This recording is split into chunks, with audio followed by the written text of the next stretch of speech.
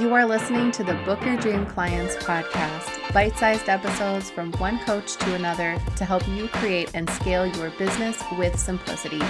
No hustle required. Welcome back to the Book Your Dream Clients podcast. Today we're going to talk about what to do when business is slow. So sit back, relax, and enjoy. 1 minute you're booking clients and making sales right and left, and the next minute you're wondering if the internet broke down. You tell yourself it's just one of those days, you keep doing your thing.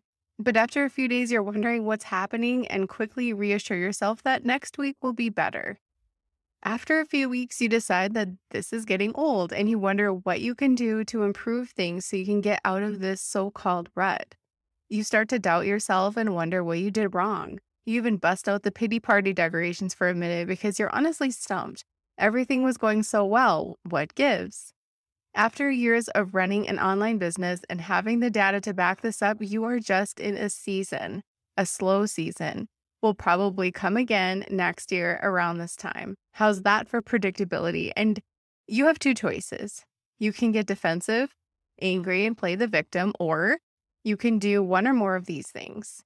Accept the season that you're in. Boo, no one wants to accept that things aren't going the way they planned. But guess what? You have no control over it anyway. So you can take the hard way, negatively go through it, or the easy way, smile, think positive, and keep going. Accepting the season you are in means that you can give yourself a break and just be present. I know that's hard to hear for all of you problem solvers, but this whole process starts with acceptance. If you don't accept it, you're living in the past, and you're just going to dig yourself into a hole. Do you think people want to invest and spend time with someone who carries a chip on their shoulders, or would they rather work with someone who sees the glass half full? Show up for the people who need you. Give yourself a business tune-up. Working on your business and doing the things you haven't had time to do will keep your hands and mind busy, and it will allow you to tune in again to what you do. Sometimes we step so far away from the work we've already put out there because we're busy with clients and students, we forget to pay attention to what got us here in the first place. So here are some tune-up suggestions. Number 1, optimize your website. Go through your website like it's your first time there. What kind of changes could you make? Would it make more sense if you did it this way or that way?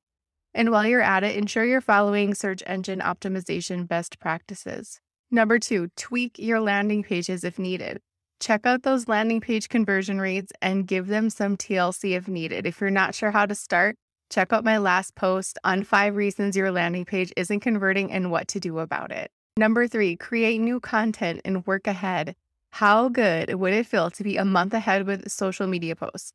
Set a goal for yourself and get plugging away. When things start to pick up, you'll be so grateful this is all taken care of. If you're good with social media posts, then what about creating a new freebie, a digital product, or work on that new launch plan you've had in your head for a while? Now's the perfect time.